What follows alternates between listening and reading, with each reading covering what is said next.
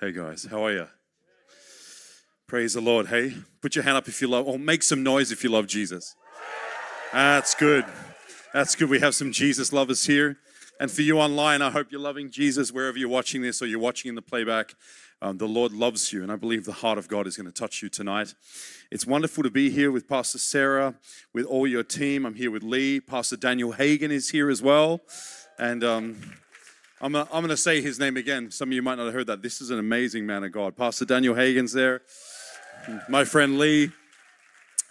And, of course, this woman of God. You know, I want to tell you guys, my friend Lee, we talked about whether we can share this or not, so we're going to share it with you. My friend Lee was watching Pastor Catherine online for many, many years in prison. And the Spirit of the Lord was moving in prison through TV, through her ministry. She's one of the only Australians in all of Australia that preaches on TV. And I'm so thankful, not just for your heart, but for being a pioneer. You have a woman of God as a leader of this house, and she's amazing. And I am so thankful for being here. Thanks again for having us. So we're going to have some fun tonight.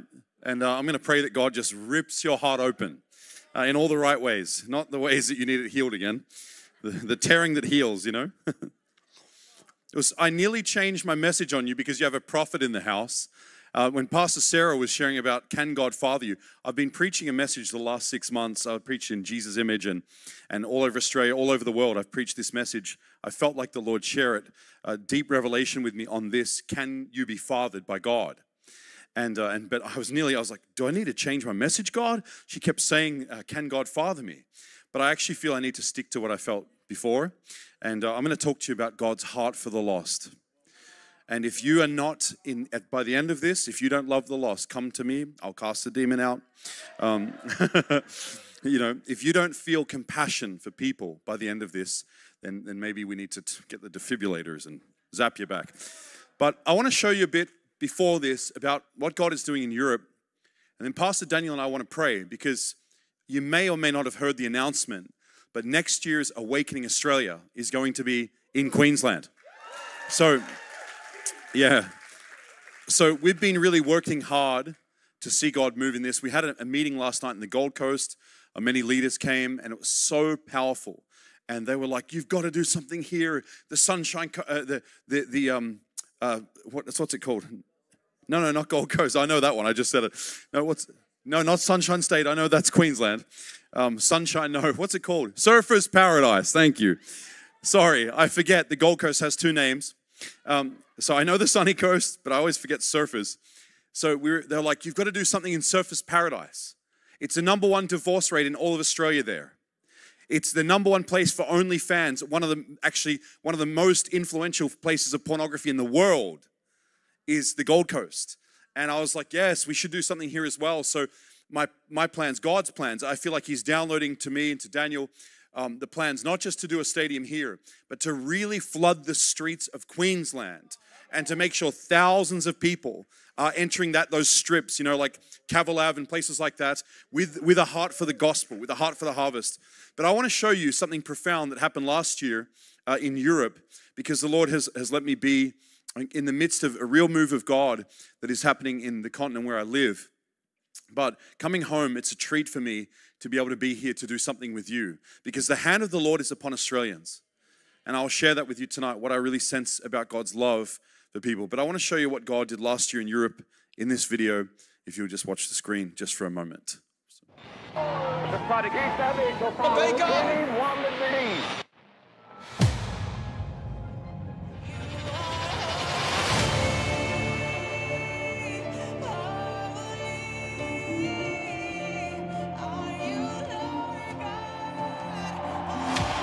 From all the nations, Lord, to glorify your name. When you go out there, just go out dripping.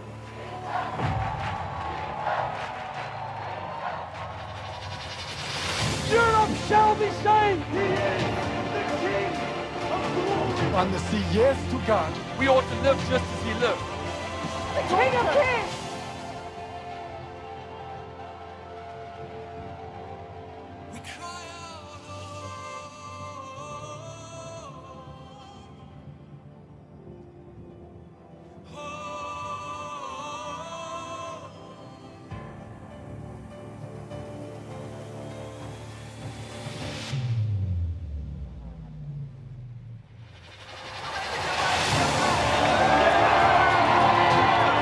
Jesus is calling. Follow me. I will make you fishers of men. That's what the Lord's doing in Europe. It's beautiful. In this event, we spread to 10 different cities across Europe afterwards. And 9 different cities, sorry. It was 10 in total. And we saw, this is people deciding, many for the very first time. In fact, most. And the numbers we do, we keep it lower. So I'm very into this integrity thing with numbers, because there's a lot of people who are like, there was 10,000 a day. It's like, yeah, but there could have been half the same people from yesterday. So anyway, but I can just tell you this, that here in this event, there was over 2,500 Europeans that received the Lord. And that in Europe, if you understand that Europe, that is huge. If I was to say to you right now in the state of Queensland, yesterday, 2,500 people received Jesus Christ, what would you say? You would praise the Lord, right? Because that's a big deal. That's a big deal in any country, but particularly in the continent of Europe, where the median church size is 40 to 60 people. So you walk into a church like your size here, 300-400, that's a mega church in Germany. And so we're seeing God really do something unique and raise leaders. And we're in the hour where we have to be in this, what I call forced multiplication, where we stop being jealous. It's not who's who in the Christian zoo. We need to empower as many leaders as we can, because there's a massive need. And there's a great need in our nation. And I just want to ask Pastor Daniel to come pray for me. Pray for me as well. Pray for me because I wore Yeezy slides to the pulpit. But I wanted just to say, if there's anybody offended by these slides, they're probably worth more than your shoes. But but Pastor Daniel was like, no, just wear them. And I love it. With Pastor Catherine, we're friends. She's a woman of God. But I know this is like a wild tribe as well. And so I was like, praise the Lord. And when you came over in worship, you said, see how wild we are? They'll love the slides. So I was like, don't stumble over these shoes, all right? Let's look at the Lord and his precious feet, not my shoes. But Daniel, would you come? Because, guys, I want us to stand for the next 2 minutes. I want us to pray for Australia. I want us to pray for our nation. I want us to ask God tonight to grip our heart for this nation, because I believe that if we do something now while the wind is blowing, if we hoist the sail in the Spirit while the wind is blowing, while there's this fresh wind and new infilling of the Spirit for people and more souls being saved, we need to catch this and go after it. So let's begin to pray for our country. Thank you, Jesus. Save Australia, Lord.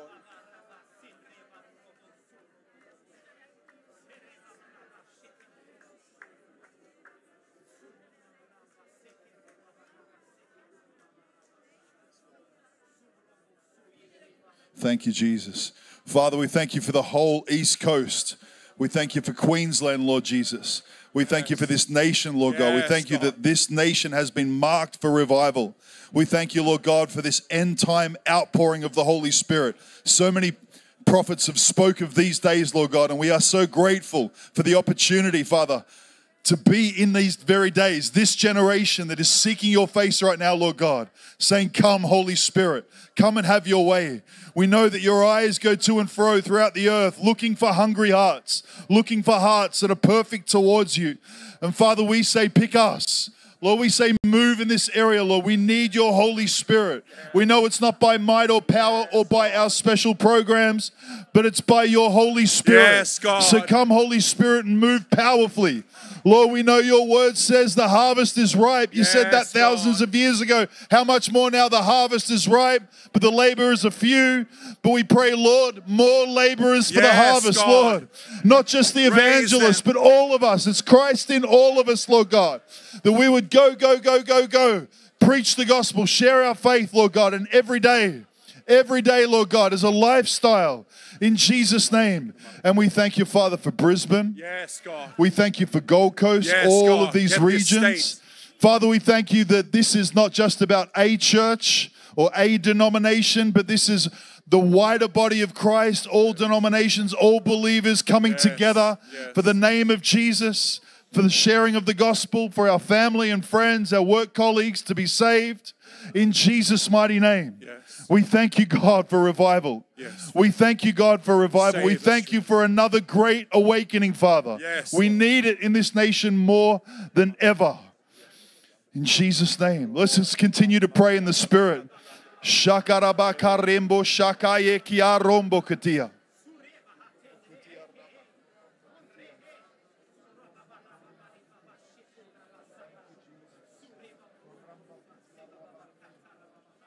Yes, Father, we pray for salvations in hairdressing salons, salvations at dentists, salvations, Father, at hospitals. We pray, Father God, for family members who are backslidden. We call the prodigals home. Father, we pray that thousands of prodigal sons and daughters would come home in this season in Queensland. Come on, just call them back, declare them. The scripture says, say to the north, give them back to God. Give them back, God. Give them back, Father.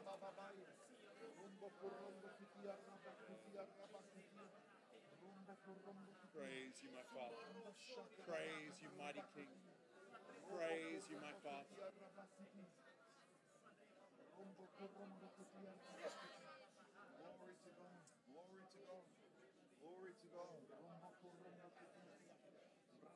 Lord, save Australia. Save Australia. Father, we pray with everyone that's watching at home and in this room, before your throne, Lord, save Australia. Save our nation. God, bring a great wave and a great move of salvation and discipleship to our nation.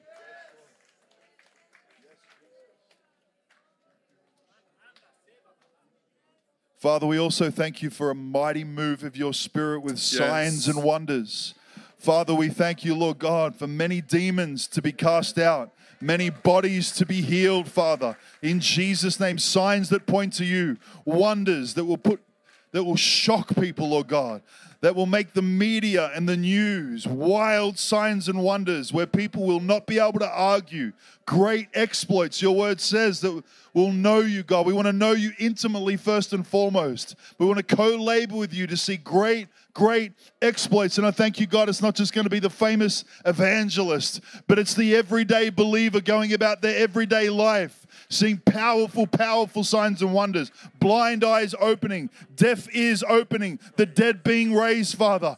Thank you, Lord Jesus, that your fame, the fame of Jesus, to be spread abroad, Lord God, right throughout this region, right throughout this nation, God, in Jesus' name. Yes. Father, come and have your way. Yes. Have your way through your people, God. Have your way through your people, Lord. In Jesus' name. Keep praying, keep praying. Get in the river. Get in the river of prayer. Sometimes we pray and we sort of run off the end of the runway. Just pray until the plane lifts in your spirit, till your spirit lifts into the prayer with God. Father, we thank you for Australia. Save our nation, Father. Save our country, God. Raise up prayer of authority and faith. Thank you, Lord, for our country. Save, Jesus. Save from the north to the south, to the east, to the west. Save our nation, God.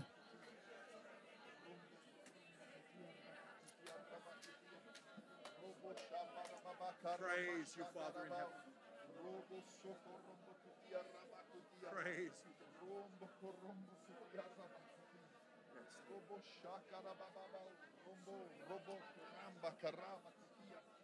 Praise you, God.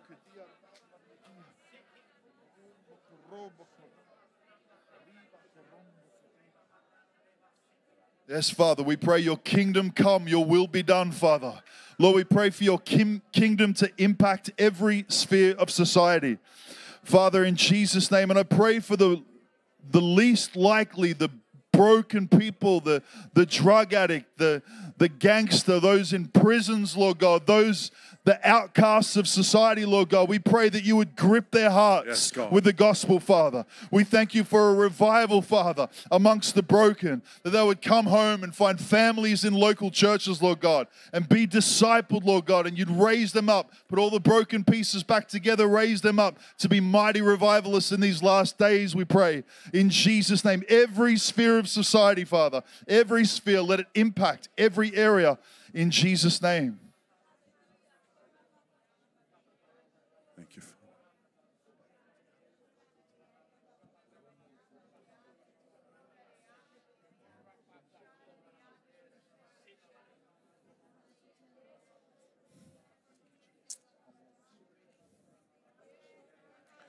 Yes, warm our hearts with the fire of your Spirit, Lord, toward the lost.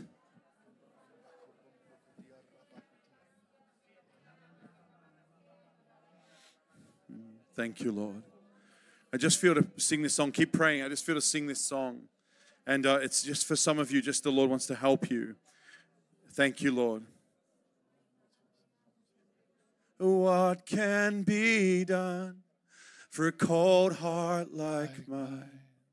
Soften it up with oil and wine. The oil is you, your spirit of love. Please wash me in you, in the wine of your blood.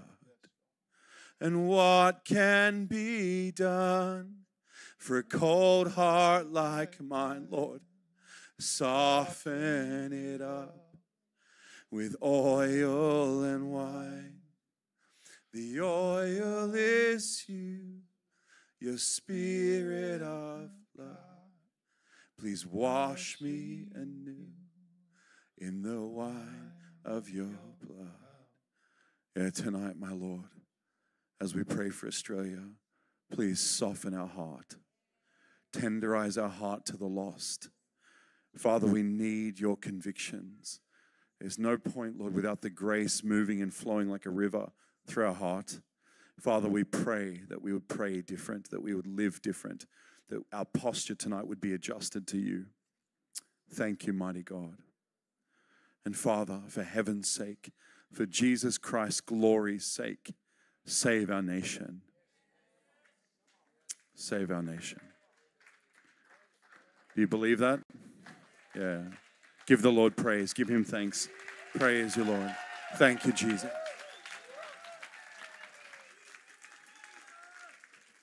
Okay. Yeah, you may be seated. I want to just make something very clear. I walked in with Pastor Catherine and Pastor Daniel and Lee. We walked into the back to the intercessors room, and it's like walking in another realm. I was not seeing that because I think someone's weak in intercession. But how many of you understand something, that you can have prayer for church life and for some things, and you can be very devoted even to God's presence. But God is not just devoted to his presence being in our midst. He's devoted to his presence being in the midst of nations. And so I need God to soften me, even as a person who's postured toward the unsaved. I need God to do that. And I remember I talked to a person recently, a pastor, and he said, Ben, he was saying it gently, but he said, what you guys carry will be a great addition to what we have. We don't really need a lot, but it's a great addition, awakening, to what we have. And I said, my friend, can I tell you something, being a pastor? I said, I respect your statement. I don't mean to correct. But I said, you don't need what I don't add to, or the anointing of God doesn't add to what you have. I said, my friend, I'm a pastor and I need what other people have. I need God. It's not I'm not like I'm doing so well. If we're doing so well, we would have the fruit. If we're doing so amazing, we do have some fruit. But until we're really in the midst of a place where we're seeing thousands turn to God, we're going to need to do what every revival in history did. We're going to go low before God and say, Father, we need you to break our heart for what breaks yours.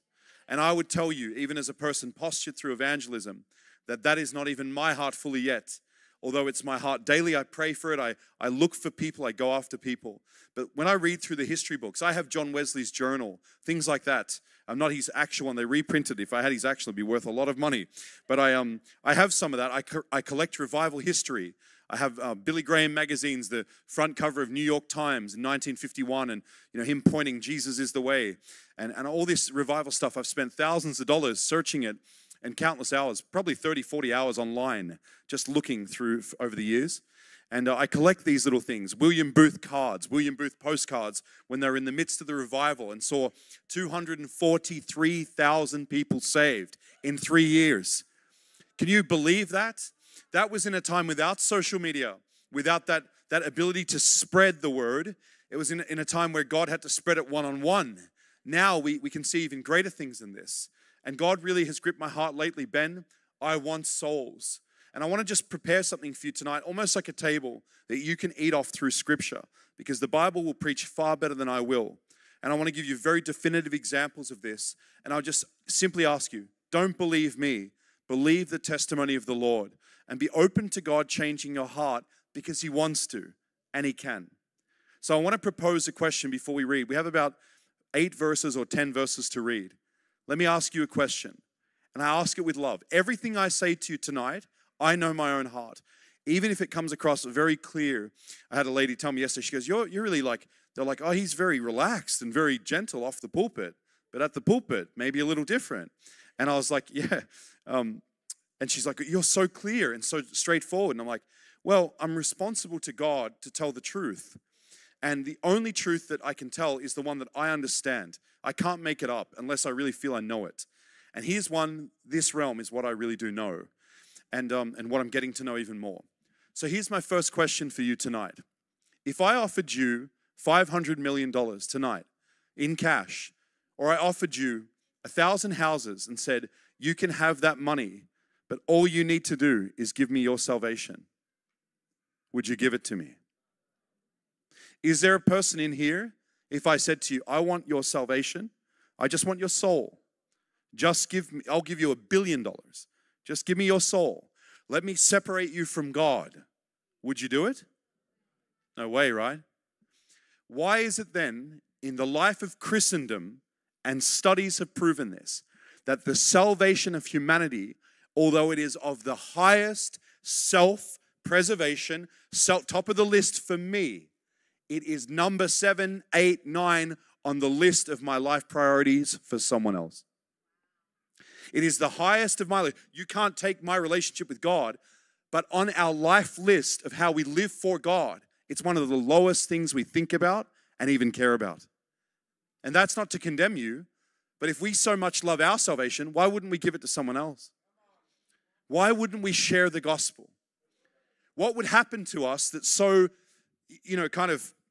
that's why we sang that song, maybe coldens us or creates familiarity in our heart. What would happen to us? Why is that so prevalent in the church? Why do statistics still prove prayer meetings and evangelism are the least attended things in the house of God? Why? Why? Because that is realistically the only time the church is on offense. Everything else, we're in receiving mode.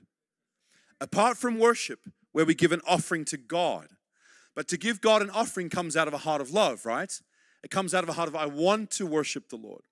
So in this deep exchange between you becoming God's child and you becoming one with the Lord, something happens in your nature that begins at conception, when you're born again, but over a period of time begins to, it just fizzles away. And mentally we agree with it. If I said to you, who here wants to see Australia saved? Run to the front. Every one of us would run to the front.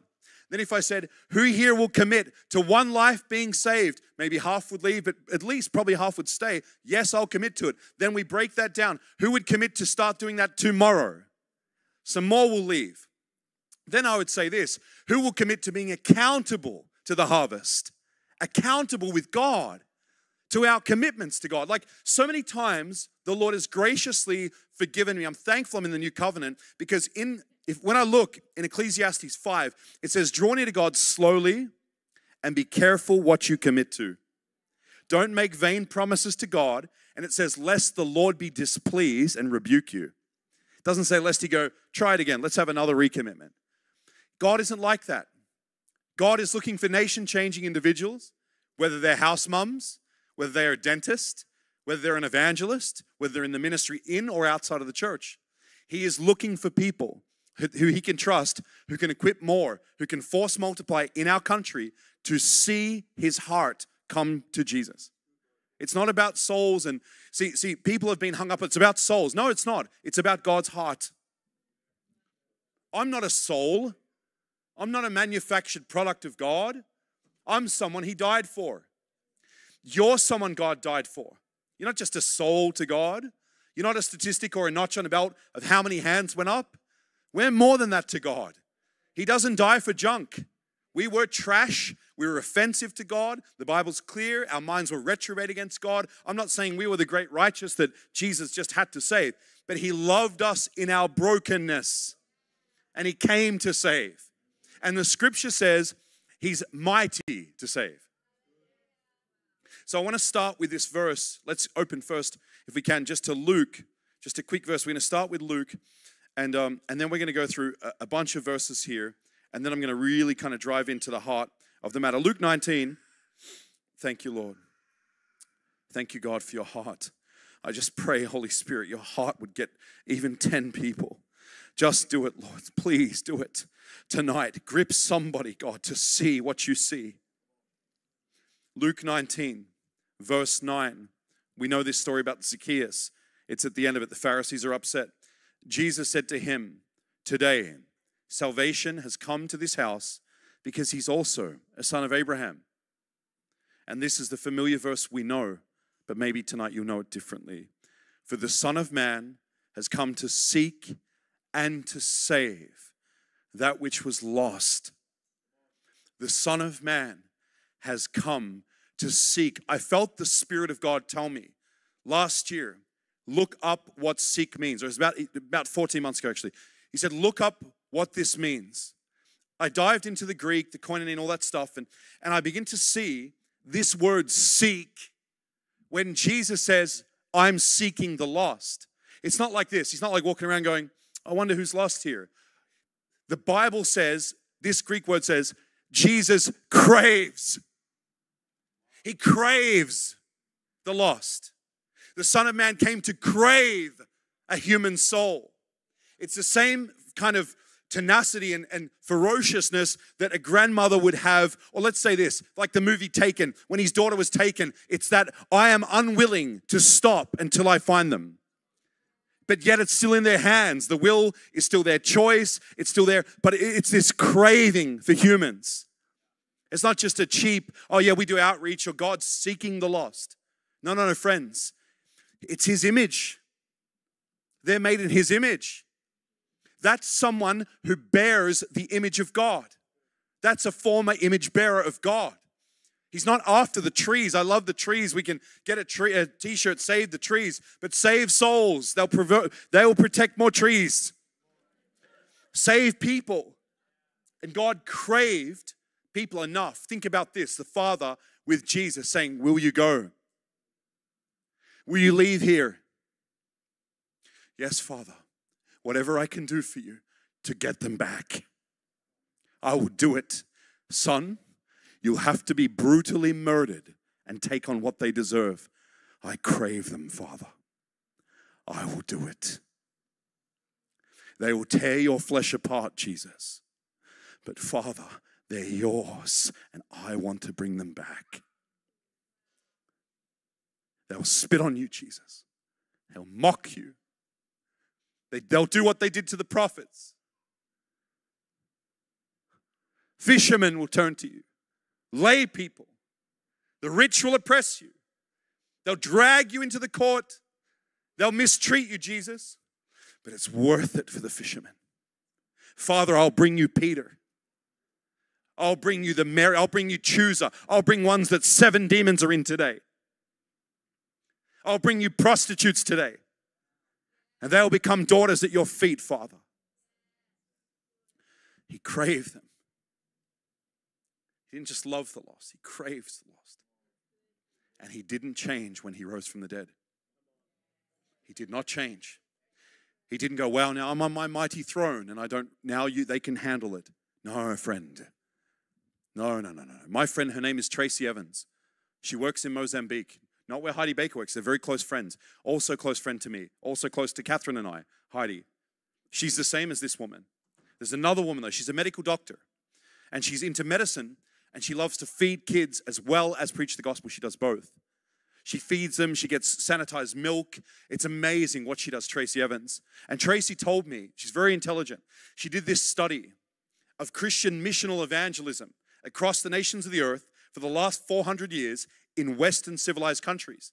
And she said, you know what I found? And she also researched through Harvard and all these other places that did similar studies. She said, you know what we found, Ben, what I found, what these professors found? They found that the second the church began to take a back step on sharing the gospel, the decay of the nation happened very soon after. Whole countries in the West, see, we look at sin, oh, it's sin's fault. Yeah, it is sin's fault.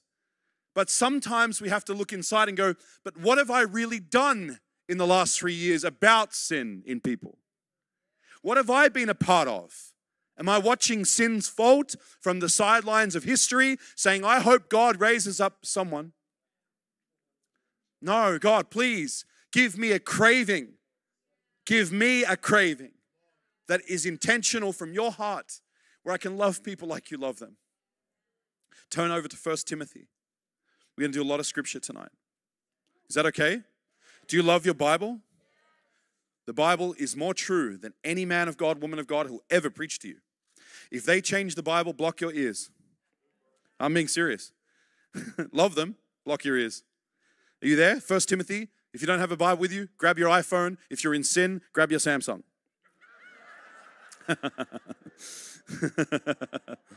I'm joking.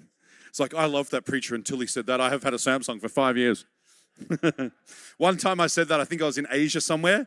Yeah, I was wrong. I got in trouble. Was it like an Asian church? And I told him, I said, if you're in sin, grab your Samsung. That's like, a bunch of Asian people I was preaching to. Okay, 1 Timothy. Are you there? 1 Timothy. It's right before 2 Timothy. 1 Timothy chapter 2. Let's read this together. Verse 1. This is Paul talking. I exhort you first of all that supplications, prayers, intercessions, giving of thanks be made for all men. In other words, intercession teams are not just supposed to be pulling down the third heaven principality of the Freemasons thing from 800 years ago. That's cool as well. Do it. But I met a lot of people, they're like, we built a galaxy in the spirit realm. That's wonderful. That's great. If you can do that, and that's better than what I feel I can do. That's cool. And they tell me, I went to the top of Mount Tambourine. I went to, the Blue Glasshouse Mountains, and I took down the principality that was there since the time of the Aboriginals and all the, thousands of years that it's been there, this principality in Australia. And I took it down on the Glasshouse Mountains. That's amazing. How many people met the Lord? Paul said, pray for people. Paul's a very sharp apostle, very good one, very fruitful one. He said, don't just pray for we pull this and we pull that. I'm not against it, but sometimes we get very weird. I didn't want to say charismatic because we get weird at church. We're like, I remember, man, I also know the good sides of this. Don't worry, I've had people in a stadium pour oil and God sanctified a whole stadium.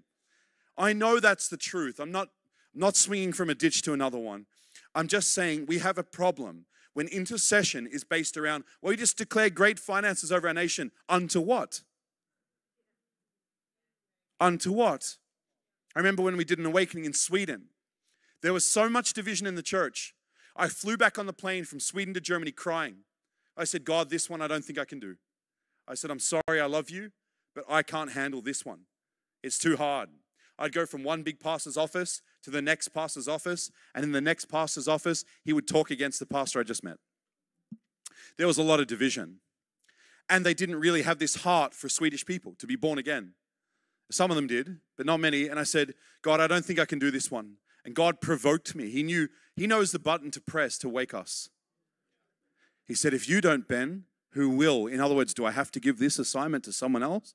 And that pulled me in. I'm like, no, okay, I'll take it. Because I felt like I'm born to do something for God. And so we did this event in Sweden, but I tell you, it was amazing. It was the largest event they had there in decades. But Sweden, friends, is the best country on the planet for healthcare, for families, for all, if you want to live there. It's amazing. But people, it's also one of the highest atheist nations of the world. What are we praying into? So Paul says here, he goes, I pray for kings, authorities, that we may lead a good life and to have reverence. Verse 2, for all men and for kings and those in authority with godly reverence. Verse 3, he said, this is good and acceptable in the sight of God to pray for these people, everyone. You ready for this? Verse 4. Actually, wait, let's stop. Pastor Catherine's amazing. She's really amazing. If one thing I know about Pastor Catherine, or two things. She loves the glory of God. Glory. I love it when Lee said to us in the back, he's like, she's like, reminds me of Catherine Kuhlman. It's true, huh? Lee and I had a chat with Catherine Kuhlman recently. I'm just kidding. That was a joke. Catherine Kuhlman's long gone to heaven. She's in heaven. But the anointing. What do I know about Catherine? She loves the glory of God. She'll be on her face before God. What's the second thing I know about Catherine? She dresses very nice. I came in here insecure tonight. My friends were like, "Wear the Yeezys. They're cool. That's great." And I'm like, "Are you sure, guys? Are you sure?" I looked for 2 or 3 witnesses, and I got them, sadly, and I'm still up here uncomfortable. But because Pastor Catherine, what do we know about her? She dresses good. We were eating together out the back, and she put this beautiful coat on. And I looked down at my shoes. I'm like, "Lord, help me." Now, if I truly love her as a friend, and I know her birthday is coming up, let's say it's a jubilee, a 50th or something, or 40th, and I know it's a significant time, and I love her as a friend, and I asked Tom, what is she? Well, Ben, there's this amazing Gucci jacket. And I'm like, "Yep, that's what I figured." And he goes, "This is what she really desires. This is what she talks about. This is her heart. She's thinking about it. She knows, she wears it perfectly. It is hers, but she doesn't have it. And this is what she wants for her birthday." And so I say, "Yes, Tom, I understand. I understand. When's the party? Next Saturday night. Okay, I understand. Thank you so much." And so I get ready to come to this big party at their house, this big feast, and everyone's going to be there. And I come to Catherine. I say, "Pastor Catherine, my friend, I bought you something." And I grab a box, and I open it up, and it's a cat. "Happy birthday. Here's a cat I bought you." Yeah, I heard one of their staff, I won't say what he said. Actually, you may have to repent of that later. But he said, basically, that cat won't last long being a cat. So that cat, sorry if you cat people are like, "That's it, I hate this service." Samsung and cat people, we have a deliverance team over here tonight. Sorry, we're sorry. I'm trying to really be serious about the heart of God. Father, I'm wrecking it a bit, sorry. Let's go back to the point. I'm at her birthday. I know what she wants. She desires this Gucci jacket. Verse 4. God, who desires all men to be saved and to come to the knowledge of the truth. Father, how can I bless you? I want this one. You missed it. Some of you missed it. Am I a friend of God when I turn off the heart of God? Am I a friend of my friend when I don't listen with a heart when I can't pay a price for what she desires? Am I a true friend? Sometimes we're bringing cats to God.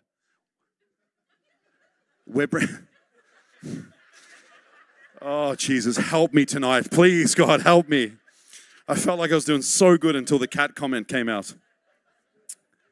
Do you understand what God is saying? He's... Everywhere else I preach this, people are like dead silent, like convicted. You guys are laughing. It's a testament to the joy in this house. Let me read another scripture. We're going to read Revelation where it says, "Be zealous and repent."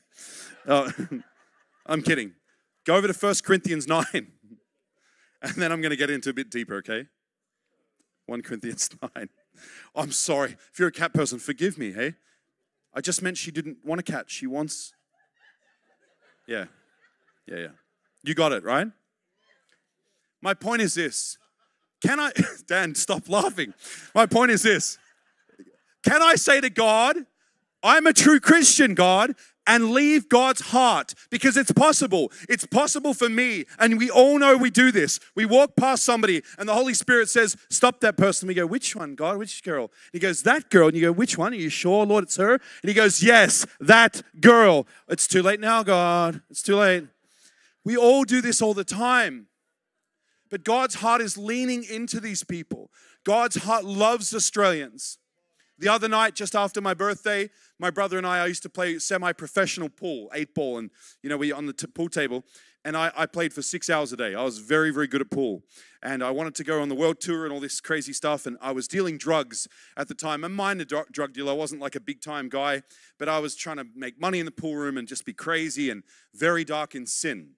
And so my brother, sometimes he wants to like play against me because he was a state champion, and so he challenges me now when I come home to Australia. So I'm like, "Sure, let's go play." And so we had fun, we played and everything.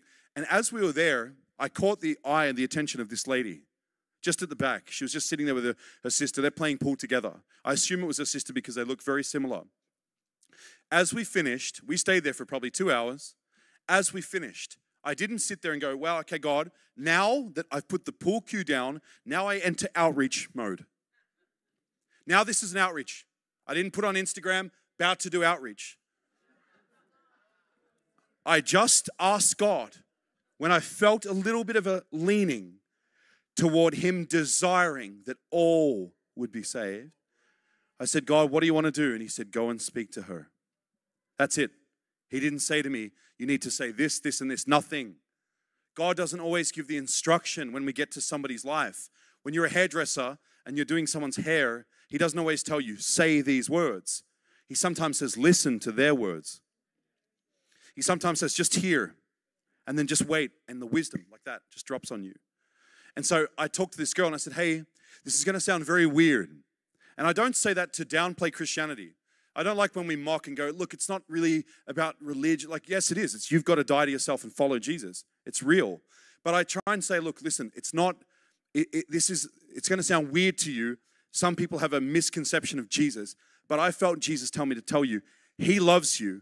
And do you remember, it just came out of me, do you remember when your grandmother was praying for you?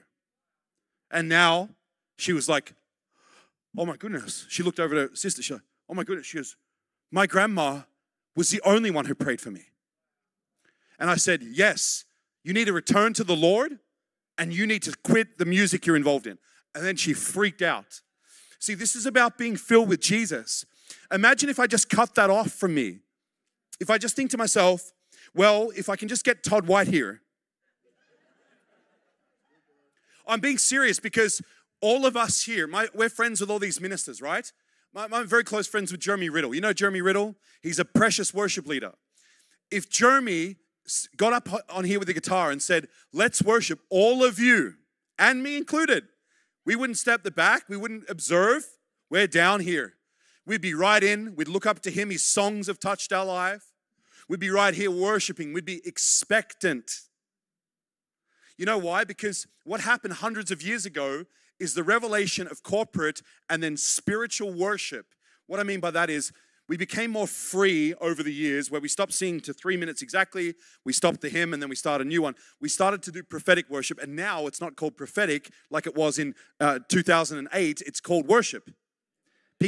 No one says, wow, Jeremy's prophetic anymore. They did that in 2008 when the first pioneers, the Misty Edwards, the Kim Walker-Smiths, they started to sing and ha-ha and happy day and little things here. And they were like, wow, that feels different. Yeah, because it had anointing on it, had juice on it. But now every Christian goes in because that's right.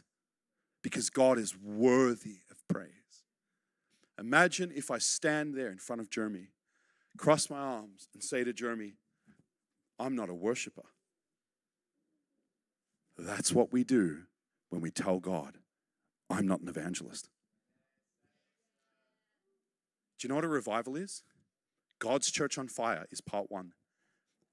God reaching people through His church on fire is part two. You don't have a revival until part two is there.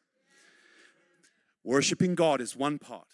People always talk about, even my friends, and we discuss these things sometimes, but they don't think this way. But people catch Christian phrases. We're addicted to Christian sentences. Hasn't Christianity become more? See, I love this man, Evan Roberts in Wales. Evan Roberts said this. He wrote in his journal at 24, he said, what a failure Christianity is. He wrote, oh, what a failure. It has struck me that it's failed Wales. It's failed the continent. Was he pointing at God? Your cross is a failure? No, he was saying, why doesn't the church care? What has happened to our church? We love to pray, we love to sit around, but we're oblivious to the heart of the Lord for the lost. Now, we shouldn't point fingers because we've all done this.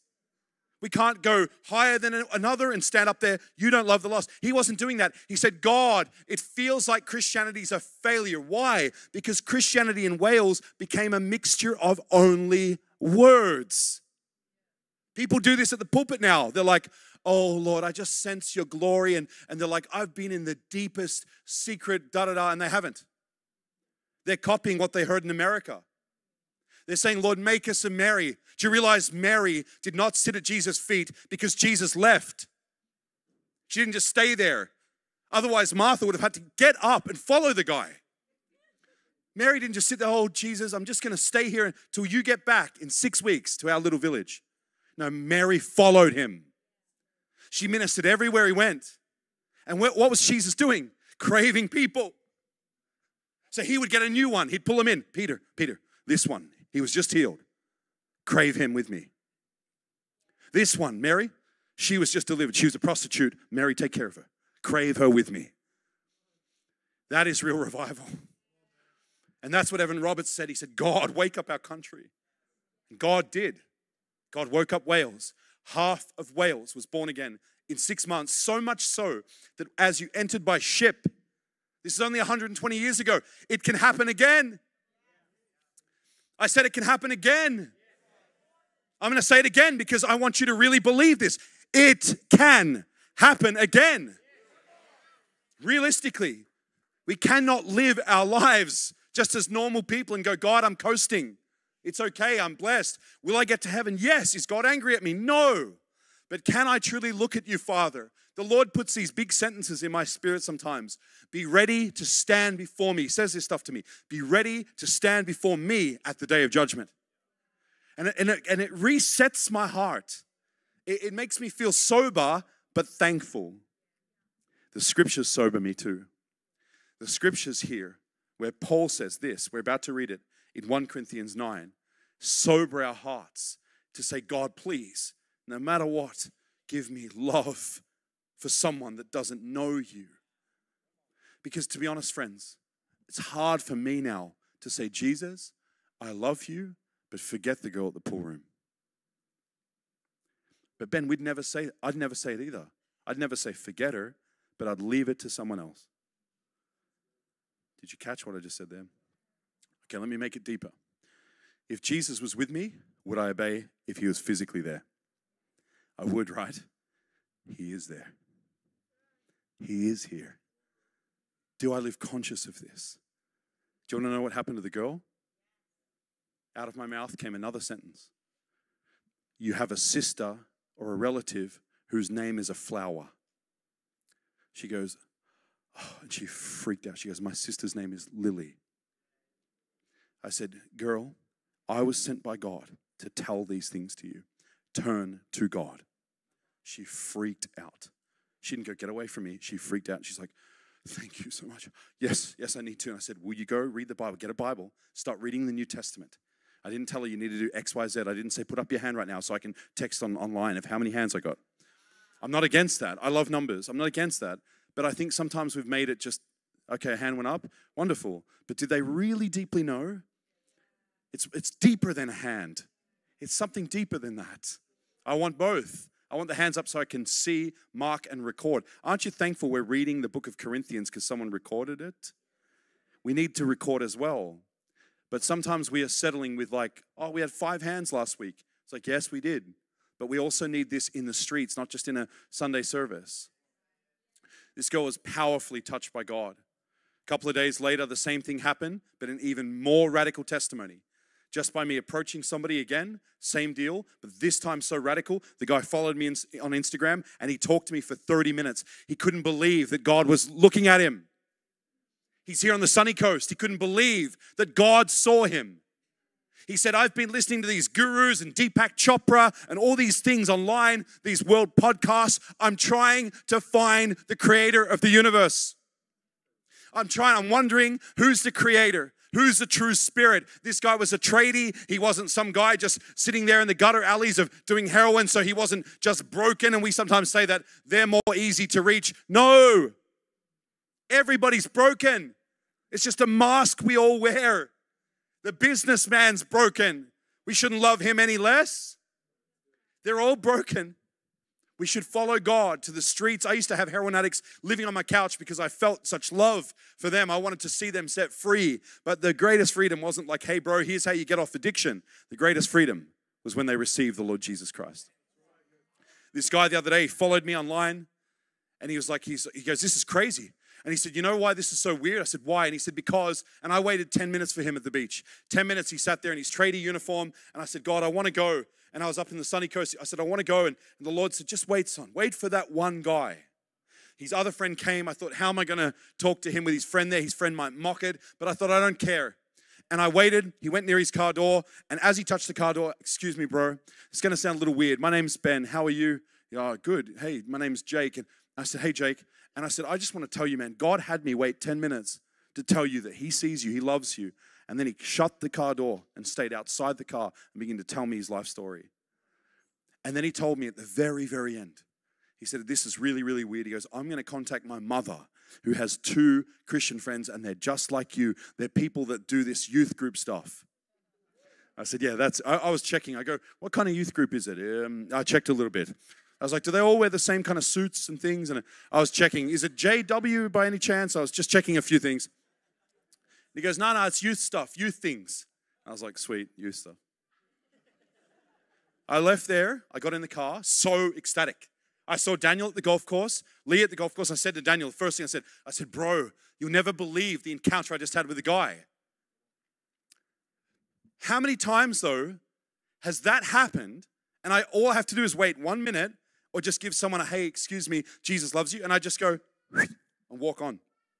How many thousands of times does this happen to us? And Paul says here that we ought to obey the heart of God for the sake of the nation, seeing God, but more so for the sake of knowing God. If I'm to sit before my Father and say, I know you, you can father me, give me what I need, bless me, let me be a beautified son, let me be a son who knows his inheritance, and then what do you want, Dad? How often do we really ask Father God, what do you want? It's all what we want, right? Listen, he's the most resourceful one, we are not. We get the most from him. The 99% falls on us. It's blessing for free, freely given. But did Jesus do that? Did he just say, here I am on the earth, I'm going to do miracles, I'm going to start the Jesus of Nazareth Apostolic Foundation. You can visit me in my office, set an appointment, and we can talk about problems in Christians. Everything's important, but one thing is extremely important. That people tonight in Brisbane, tonight in your family, tonight in your workplace, are hanging on the edge of eternity, and if tonight they died without Christ, they would go to hell. If tonight they died without Christ, they would suffer eternal darkness in hell, and you would be weeping in front of God, saying, God, I wish I said something. I wish I had the courage to say something. Well, you do. You do have the courage. You do have the grace. It's not a striving thing. It's a God, give me your cravings. 1 Corinthians 9. We'll finish with this one. We could go through many more. Verse 16. For if I preach the gospel, I have nothing to boast of, for necessity is laid upon me. Then Paul says to you and me, yes, woe is me if I don't preach. I want to slow that down. When a statement like that is made in Israel, woe is me. Do you know what that means to them? Basically, my life is destroyed. It's heavy to them. It's heavy language. It's not just like, oh, bummer if I don't. He's like, woe is me. My life is falling apart if I can't tell people about God. He said it's just necessity. It's necessary. Verse 17, and this is what I wanted to get to. For if I do this willingly, I have a reward. But if against my will, I'm not against any form of denominations. I love them all. I'm actually don't know where I sit on a lot of things. But there's one doctrine, it's called causal determinism, where God causes and determines the outcome of every Christian, of every soul saved. And they say, well, God is so sovereign, he knows how many will be saved. Let me ask you a question to that. Why did Jesus say, I wanted to gather you, but you weren't willing? Why did he say through all the prophets, return to me? Why wouldn't he say, you can't, and you're sovereignly determined to not? Why did Jesus tell the 12? Why did he say the harvest is truly ripe? Many times in church, Pastor Catherine knows this, we pray into the harvest. But many Christians in church, they go, the harvest is plentiful. Amen. Amen. But we don't finish the sentence of Luke 10. He says, therefore, pray for more. We don't finish it. We stop. The harvest is plentiful. Amen. But the workers are few. Oh, yes, brother. The workers are few as usual. The workers are few. What a defeated mindset. He didn't say that. He said, so pray that God would multiply them. Pray that God would convict people. Pray that someone would care. Pray that someone would crave. Pray that someone would feel the heart of God, that he would allow himself to be shredded to pieces on a cross for a human life. Let me touch it, God. Let me feel it. I had one time where God threw me to the floor. I wept uncontrollably on my kitchen floor. I didn't weep over any human I saw with my eyes. I felt the great pit of darkness in the world and the great shiny logos, towers, labels, movies, smartphones, whatever they're putting on their head now, the VR. I felt the great pit of darkness under people. And I felt the great deception to blind and to sleep and put everybody to bed to blind them from God. And I felt God threw me to my kitchen floor. Like I was praying like this. I started crying and then, and I was like that. And I fell down to the floor. I could not stand up. And I was weeping, curled up in a mess, weeping over his feelings for souls. I didn't say, God, I'm praying tonight for souls. I said, you can pray through me. I got a bit craved in there. I felt that crave. Here's the reason I wanted to read this. Paul says, if I do this willingly, I have a stewardship. So I choose it. I go, yep, I choose it. But what does he say? He says this beautiful theological statement here. If I do it against my will, that's you and me. That's us walking to work. Stop that person.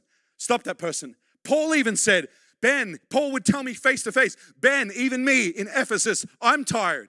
I have stuff to do. I've got disciples to raise. The church has issues. But God's telling me, preach to that one. And my will is, but against my will. That's what he wrote. If I do it willingly, I just get a stewardship. But if I choose to let God's will take over me. You know what he says here? He says, if I choose to do that, oh my goodness. I'm entrusted. Sorry, he says first, if I do it willingly, I get a reward. You still get a reward for sharing. But if I go against my will and say, God, let my will die, let my will be surrendered, take over me with your heart, and I'll go against my feelings, against my fears. He says this, he goes, then I have a stewardship. What is a stewardship? The Welsh revival. Then God goes, give Paul 500,000 souls. Give Charles Finney 400,000 salvations. Give Reinhard Bonnke 79 million converts, because Reinhard's will is in the hands of God. So Paul's saying this to you. He's saying, hey, friend, I understand how you feel. I know how it feels to have my will buck against sharing the love of Christ. But he still did it. We'll finish with this. Verse 19. For though I am free from all men, you ready for this? For though I am free from all men. Some of you women want to not be free from a man. You want to have one. Just keep praying in Jesus' name. God will give you a man. Though I am free from all men. Put your hand up if you're free from all men. Are you free? You're a child of God? There's like 4 hands up. This is not a trick question. Put your hand up if you're free from men. Right? You don't have the fear of man. Right? Well, then some hands went down. Okay. Let me make it so much easier. Put your hand up if man can save you. Put your hand up if Jesus saves you. Right. That's what Paul meant. I'm free from everybody. Jesus saved me, craved me, got me. But here's what he says. Ready? Though I'm free from all men, God has sovereignly overtaken my will without choice, that now I am a servant to all. Does it say that? What does it say? I have made myself. God, are you looking for someone? For years. God, I would like to be part of this. My son, this is my desire. This is how you will truly become my friend. I will bless you. I'll fulfill all your desires. I'll give you everything you want. But here's how you give to my desires. Yes, God, I want to be that man. And then he says to God like this. He says, God, I make myself yours. Why am I telling you this? Because we're waiting for God to take over. We are waiting for a move of God. Do you know how often we go like this? A move of God's coming. Do you know how many times I've heard that? I've been preaching in church for 13 years all around the world. Do you know how many times a move of God is coming? Now I ask, when? Do you know how many times we say it? A move of God's coming. When? When is it coming? Have you ever actually stepped back and gone, we've been saying this for like 10 years and we haven't seen it? Now, have we seen fragments? Have we seen little waves? Have we seen breakouts? Have we seen amazing things? Yes, I'm not diminishing all that God has done. Have we seen the effects of God moving? 1,000,000%. Do we see more healing than we did? 1,000,000%. But have we seen God take over where thousands are turning to Him? Have we seen that in our lifetime? Do you know who John Smith was? Pastor Catherine will know. He started a thing in Australia called the God Squad. Do you know the God Squad? He went to the motorbike gangs and stuff, and I know some of them might have been a little different or whatever, but John, he was real. In the first 2 years in the Melbourne region, Victoria region, when they started God Squad, guess how many people turned to Christ in the first 2 years so that they could not teach them? They didn't know what to do with them. Guess how many people it was? It was 5,000. They had a mega church in 2 years. And 85 to 90% of them were new converts. And they were the worst, yeah. They were bad dudes, but God loves them. God cared about them. What was different about John? He believed the gospel and he did this. He was a teacher. You know, he was a brilliant teacher. He wore a suit. I've seen the documentary. He used to wear a suit and he would teach mathematics. He went past a bikie group one time on the side of the highway. They parked their bikes and he said, God, I pray that somebody would go and get them. And God said to him, in other words, God said to him, make yourself the servant. He quit his job, told his wife was shocked. She came from a Reformed Brethren family. He said, honey, we're going to get on motorbikes. And in her words, she's like, you spill cups everywhere. You're going to kill us. You can't drive a car, let alone a motorbike. First 2 years, John Smith went in there. He let his beard grow out a bit. He did what Paul said, become all things to all men, that by doing so you may win some. He got a motorbike. He learned to ride it. The clumsy man that couldn't ride motorbikes. But boy, could he preach the gospel. And boy, did he crave those people. It turned into thousands more. We haven't seen it yet. You know why? Because God sovereignly is just telling us to just declare it again and again and again for another 10 years. Sovereignly, it's just not happening. No, friend. I believe in the bowls of intercession tipping. I believe in those things. But I believe in this more. I believe in obedience. When is the day of salvation? Today. When did Paul make himself a servant? When God has to take over? I'm not saying, please hear me. I finish with this point. Please hear me. I'm not telling you God doesn't take over. I'm not swinging the pendulum. I'm just saying, why have we been declaring, not just here in Europe, why are we declaring everywhere like there's a revival coming? Why don't we just turn to each other and go, hey guys, we're here. We're a church. We're a community, right? Yeah, okay, so what's your name? Oh, my name's John. My name's Peter, whatever, right? Okay, Peter, hey, where do you work? Oh, I work in, I'm an accountant. Go, sweet. We're in a home group together. I'm a business guy. You're an accountant. Let's be accountable. Ask God who you're supposed to see saved, who in your family members is going to get saved, and you ask God who in your workplace, and let's ask for 2 people, and every home group, let's pray for them for 10 minutes each. And let's stay accountable until God touches them. You would be blown to pieces by the thousands turning to God. Why don't we do it? I'll tell you why. Here's what I want to finish with. Here's why we don't do it. Because every one of your hearts is like, yes, let's do that, right? Here's why we don't do it. The 2 biggest things I believe in the church that hinder the army of God, and I don't believe Satan works in the world very much, to be honest. You know where I believe he works? In the church.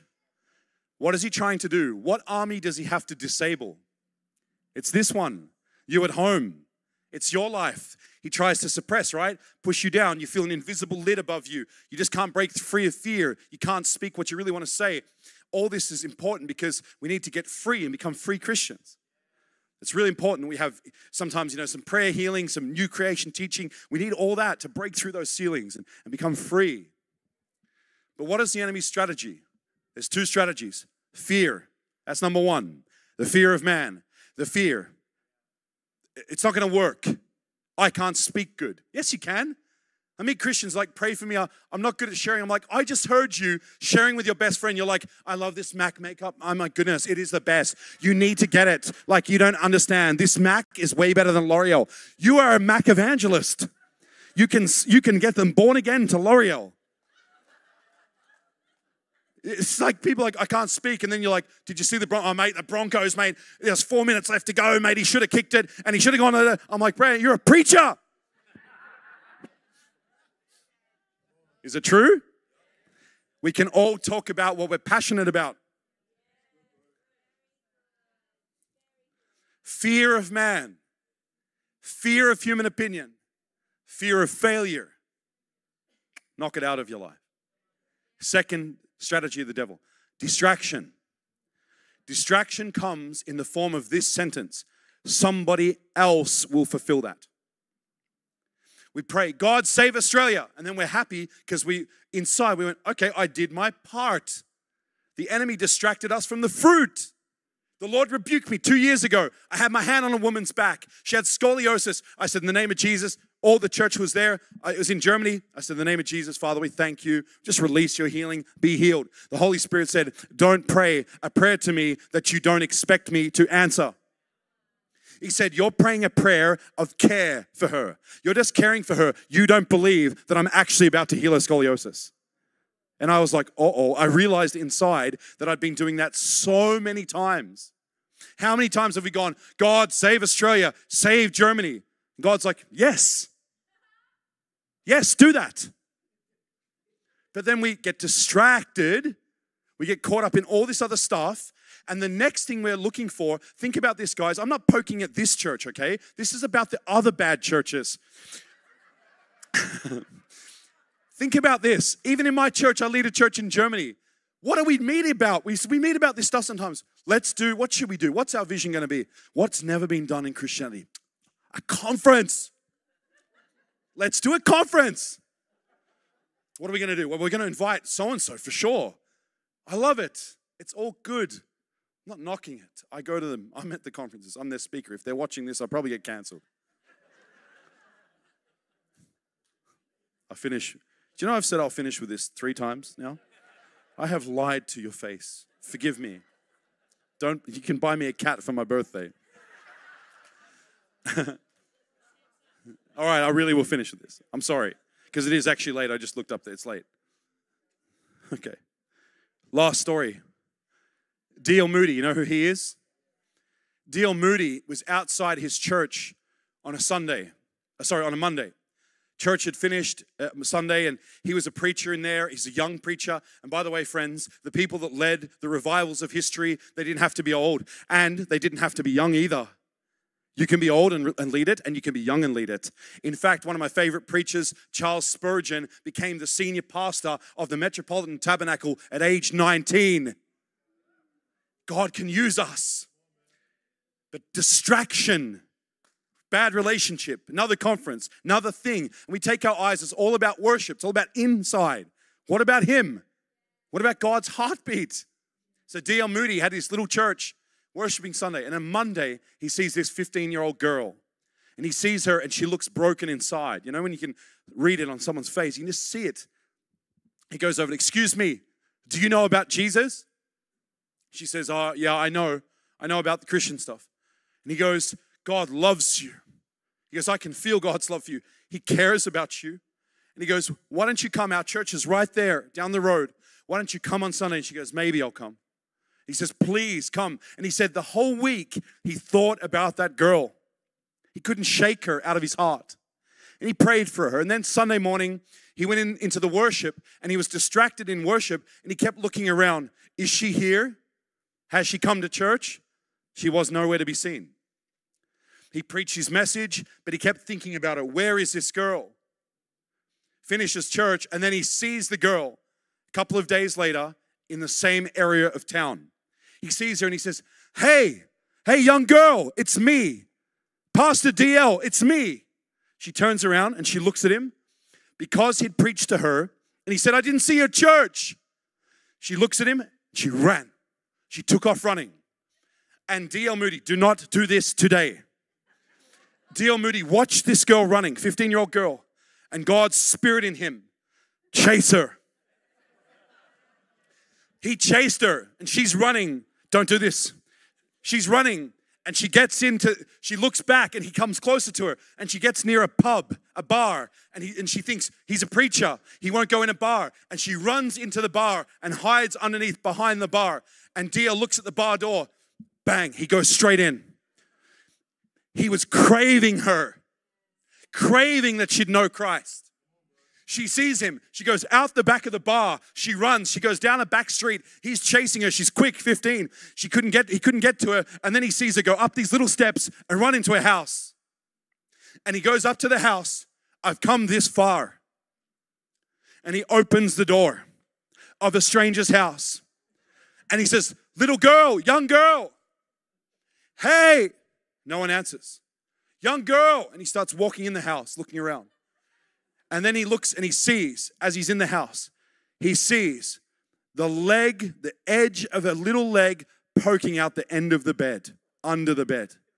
And he looked down and he grabbed that girl and he dragged her out from under the bed. And he looked and he stood and he said, you must be saved.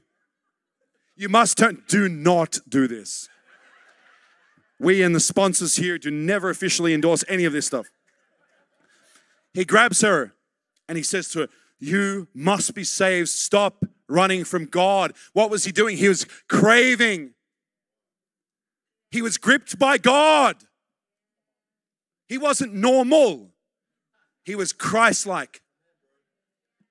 This girl, she said, I know I must be saved. She started to weep. He got down on his knees with the girl and he led her to Jesus in her bedroom. Jesus come into her life. He came into her life. She, with tears in her eyes, at the end of the salvation prayer, with tears in her eyes, she looked at him and she said, my mother is an alcoholic and she's upstairs in the top bedroom. Now she must be saved. And he said, let's go. And he said, she's demonized. He said, let's go. He went up there. He led the mother to the Lord as well. In his 70s, around 75 or whatever, he was in American Pittsburgh. And he was at one of the shipping places, or where they exchange money. And he was there, and this very good-looking, young, astute man exchanged money for him. And he looked, very good. And then he walked out, thank you. And then he hears behind him, excuse me, are you Pastor D.L. Moody? He said, yes, I am. And he said, I'm a preacher. I only work at this place part-time, but I preach the gospel. And he goes, and you pulled my mother out from under a bed. And this young man was preaching everywhere. See, you don't realize when you're touching one girl at the pool room, you can save generations. You can save thousands. And God wants to give you this heart. God wants to give you his craving. Would you stand? Father, thank you. Thank you, my Lord, for the cravings of the Lord Jesus Christ, that he would leave heaven and his heavenly glory for earthly sinners to make them glorious children again. Father, I thank you for all that you've done tonight. And before I pray for the believers, I want to say this. The craving I spoke about was not just for people hundreds of years ago. It's for people in this room. If you could see the eyes of Jesus burning for you, you would fall at his feet weeping. How could you love me the way you love me? He loves you enough to die for you, friend. If we can just have some keys and a few people up. He loves you enough to bleed with his own blood as a payment for your sin. If you're in this room tonight, or if you're at home and you're watching and you know, man, I've fallen away from God. Or I've never truly met Jesus. I'm like that girl under the bed. I'm running. And you know God is calling to you. Don't forsake his call, friend. It's not sovereign. God isn't just going to change you, as we just read. If you're willing, you can come home tonight. But are you willing? Or do you just want to put another mask on? Do you just want to do something else and distract yourself? The enemy loves distraction. He can steal your destiny minute by minute without you knowing it. But Jesus, friend, he died for you to live. And he craves you tonight to become his very child. If you take the mask off and be honest with yourself, tonight he'll make you free. Perhaps you've been living a double life, backslidden, or you never really heard the gospel. That is the gospel. You have sinned. Every human has sinned. We can't pay for our sins. We can't fix it. There's not enough money we can give God. We have to have someone pay the price for us. And God so loved the world that he did that. He gave his only begotten Son, that whosoever would believe in him and turn to him, that their sins would be washed away. They would become a child of God. They will be saved. Tonight, be saved. And let the refreshing times come into your life. Would everybody close their eyes, please? Everyone. This is for you at home as well. I feel there's going to be someone watching and you just lived a double life. It's time to come home. God may be using you as the next Evan Roberts, the next D.L. Moody. But more importantly, you need to get right with God before God's throne. You need to have confidence before God. That comes through the blood of Jesus. If you're in this room and you know I'm speaking to you right now, well, I said all that was to you. And it's going right to your heart. And you're like, yeah, that's me. Don't be afraid of any human opinion. Take off that mask. Place your hand up right now if that is you. If that is you, place your hand high in the air. Don't worry, even if you were a Christian, but you know, like, no, I've not been really walking with God at all. Or if you're a non-believer, this is the moment where God is stretching his hand to you, saying, be set free, be my child. If that is you here, I want you to put your hand up high. No one can see you except me. I see you. Bless you. Bless you, sweetheart. God loves you. God is craving your heart tonight. And he craved it on the cross when he died for you. Is there anybody else? Yes, I see you up the very back. God bless you. Is there anybody else? I see you here, my brother. Yes, in the front. God bless you. That might have been the brother we met today on the street. Anybody else? I'm just going to ask one more time, because fear, remember, fear stops you from doing what you actually want to do. I see you, precious friend, at the front. Bless you, man. One more time. Is there anybody here? You know God is knocking at the door of your heart. Turn to Jesus today. Put your trust in him. Don't be afraid. Put your hand up right now if that is you. I feel there's one more. I see you up the very, very back. God bless you. Okay, guys. If that was you, the second step is very simple, but I'm going to ask you to turn to your friend. Look at your friend you came with. Or if you're here alone, do you have a friend you came with? Yes, turn to them right now and come down with that friend to the front, because we want to pray for you. Come right down here. And church, come on, let's give a loud applause to the Lord Jesus Christ. Come down, come down. Come down from the back. Come from the back.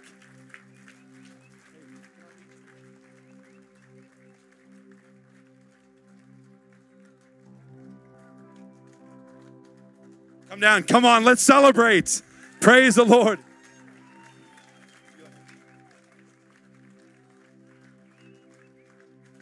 There was a few more. Yeah, come. And this young boy, come.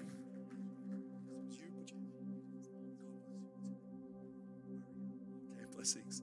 It's your husband. Awesome. Anybody else? Was there a few more? Yes, this young boy, come on. Praise the Lord Jesus. Hallelujah. Come closer, friends. Everybody stretch out your hand. Do you realize tonight the second most important thing that's happened in the whole evening is what's happening right now? What was the first important thing? That we love God. Glory to God. And this one is the moment where God has you now. And that is for him. That's his ultimate desire, is your life. So for all of you at the front here, did you come down? Who is the one here? It's you? Okay, yeah. God just asked you. He doesn't speak English or German or Italian. He just speaks heart. God listens to your heart. It has to come from here. And when we confess our sins out loud and put our faith and trust in Jesus. It's like the wedding moment when you say, I do. Jesus has said his I do through the cross. You're saying your I do tonight to him, okay? You're inviting him in. But Jesus asks us to confess out loud what we believe in our heart. And that God, in that moment, it happens in your heart supernaturally. In that moment, he'll wash you clean of all sin. It doesn't matter what you did. It doesn't matter how bad it was. He'll wash you clean. The most broken relationship you're in, even if you robbed a bank, give the money back for sure. But he'll set you free tonight. That's what he did for me when I was a car thief. He set me free. Are you ready? Would you close your eyes and let's pray with our mouth out loud, and I want you all to pray together. Are you ready? Pray this. Say, Lord Jesus Christ, I put my faith in you tonight. I believe that you died for my sins and that you rose from the dead. I repent of my sins. I turn from my old life and I officially invite you into my heart to be the Lord of my life and my best friend. Fill me with the Holy Spirit and change me as I become your child tonight. Keep praying, church. God is moving there. Like the people are weeping down here. Just keep praying really just for a second.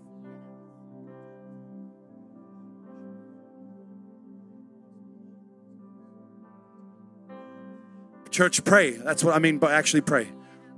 Like, let's begin to pray. Pray for them. Pray for them. Like, pray, God, deliver them. Set them apart.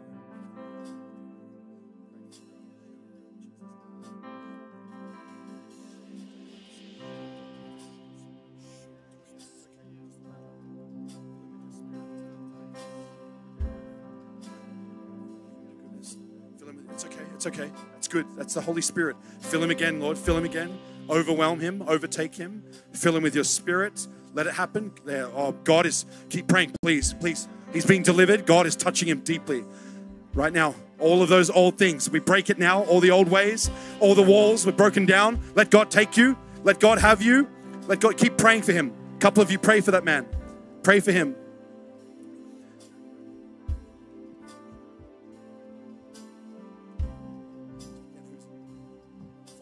Keep praying, friends. Keep praying. This is the moment of conception. How important it is how we deliver a child. Father, we pray in the name of Jesus for her right now. I pray that all the heaviness.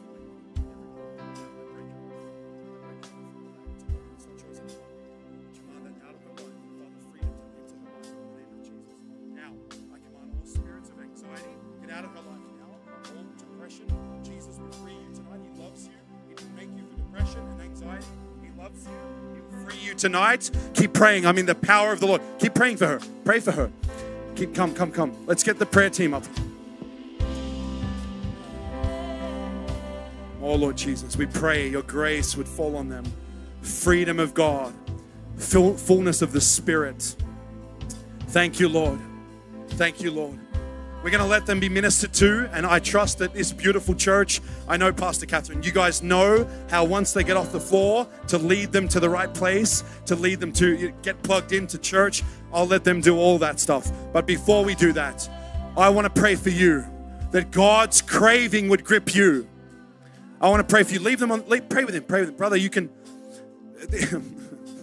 If anyone, whenever we pray for people as they're receiving the Lord, I don't mean this to correct you here at all. You're a precious man. Whenever we do this, guys, people can literally be life changed in that moment. My brother was on the ground. Demons came out of him for 2 hours. He didn't even know what was happening. He got up off the ground, delivered of all addictions. So we leave people just underneath the weight and power of God. Okay? So keep praying for him. While I pray for them, you pray for him. All right? You're precious people. I'm not... Nothing against you. You've got a beautiful heart. But guys, what about your heart? Close your eyes. I want you to put your hand up if you want the cravings of God to overwhelm your heart for the lost. Are you really ready for it? I believe you are. That means the Lord may weep through you. It means he may stop you on Monday, not just on Sunday. He may stop you at the gas station. Is that what you're putting your hand up for that? That's what you're saying yes to. Do you want it? Do you want it? I'll ask again. Do you want it? Do you want to give your father his desires and bless your dad? Okay, because the grace will come and the Spirit will begin speaking to you. I want you to pray this with me. Father God, take any apathy away, any fear away, any distraction away. And I renounce the spirit of the fear of man. I said, I renounce and I break ties with the spirit of the fear of man. Speak to me, God. Lead me, Father, to your heart's desire. Now, this is a big one. Now, Father God, I give you permission to crave the lost through me. Father, I pray, come on them now. Come on them with power. Holy Ghost, would you come on them and give them those cravings with power right now? Guys, if you fall on the ground, begin to weep over souls, allow it to happen. If you feel to run up here to the front and just weep over the lost, come down the front and just ask God to give you that heart. Don't be afraid. Come down. Come, Holy Spirit, I ask you to move deeply on them. Move deeply on their heart. Come and ask Him for this heart for the lost. Father, move us to the revival that was predestined, to the revival that you prophesied. Move us into it, Lord, into the actions of this revival. Thank you, Father. Thank you, mighty God. I just want to pray one more time. I feel that there's a bit of a resistance to the Spirit falling on people. Father, I pray one more time that the Holy Ghost would fall on people powerfully, radically. That God, you would begin to give them the spirit of intercession for the lost.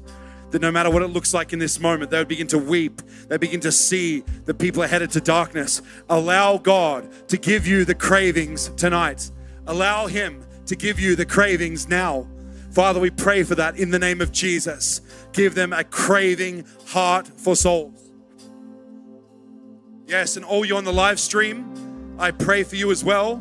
Right now, in the name of Jesus, we break the spirit of the fear of man. We command it to leave. I pray the grace of God would empower you. And Father, we pray everybody watching, Holy Ghost, would you fall on their heart with your love for souls, with your love for the lost. Fall on their hearts, God.